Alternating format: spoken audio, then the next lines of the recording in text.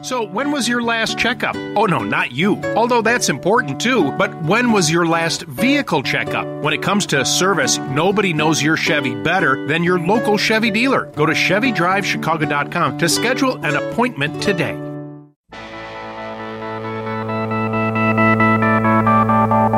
Chicago's Afternoon News, 720 WGN.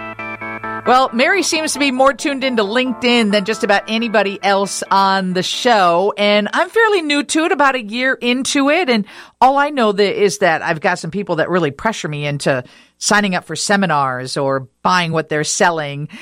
Jeffrey Fowler is our next guest. He is a Washington Post technology columnist.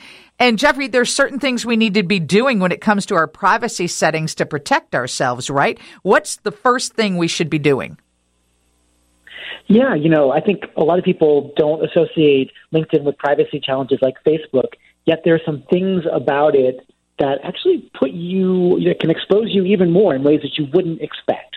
At the top of that list for me is, unlike, again, Facebook and Instagram and other social networks, when you look at somebody's profile on LinkedIn, so you Google their name, you pull up their page, they automatically get told who was looking at them. And that's the default setting on LinkedIn unless you go in under your privacy settings, under an area called visibility, and then switch your profile viewing mode to private. Right. So I always get those alerts like, if you want to know who's been looking at your LinkedIn, I don't know if they asked me to pay money or I'm new to it. So fill me in, Jeffrey. What should I or should not be doing on LinkedIn? Yeah, there is an element of that actually where they are trying to get a little money from you. So you can go in and tell them, please don't let other people know when I'm looking at their pages. Make me anonymous. However, if you want to see who's looking at your page, you're going to have to pay them extra for one of those premium subscriptions. It's a little bit of a shakedown, and I think it's a kind of one of the more shady aspects of LinkedIn. But it is not the only one. Here's another crazy one that a lot of people don't realize. If you enter your birth date into your LinkedIn profile, it will tell your connections when your birthday is. And then on your birthday, you'll get these kind of random, happy birthday messages. Now, it's one thing to get that on Facebook, which is family and friends and those kinds of people.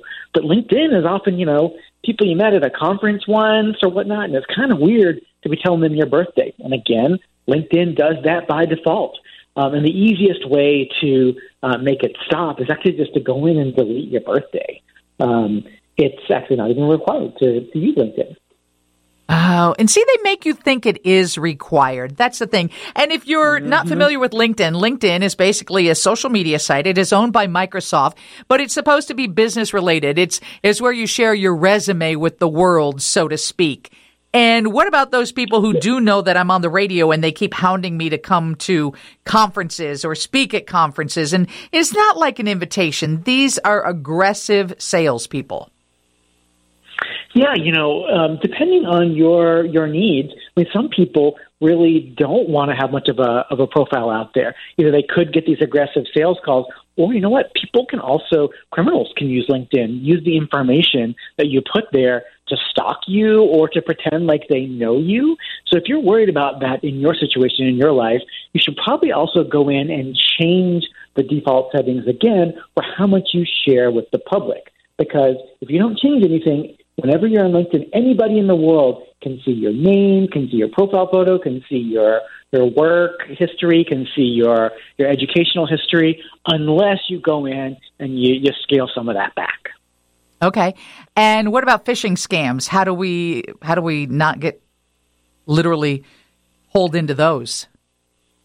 Yeah, well, there's a kind of phishing that happens these days called spear phishing. So phishing, for folks who don't know, that's when you get an email usually or sometimes a text message, and they try to convince you that there's somebody you know and get you to click on a link.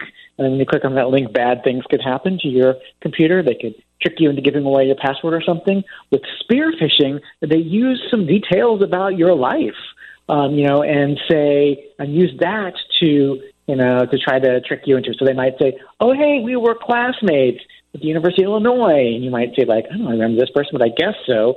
And then use that to gain your confidence. So again, if you want to, avoid some of that stuff, go into the settings in LinkedIn and scale back how much you share in public. And I've got links to how to do all this sort of stuff in our Washington Post Privacy Reset Guide, which we just added LinkedIn to, but it's a really sort of convenient, useful way to figure out what are the settings you ought to change for all this kind of stuff. LinkedIn, Facebook, Amazon, you name it. And where do we find that? WashingtonPost.com/personal-tech. Okay. All right. I'm going to take that note and I'm going to read that and I'm going to go change my privacy settings right now, not only on LinkedIn, but I think I need to update them on all my social media sites. Thanks for joining us. We appreciate your input, Jeffrey. You bet. Steve has your news coming up next on 720 WGN from the Northwestern Medicine Newsroom. Chicago's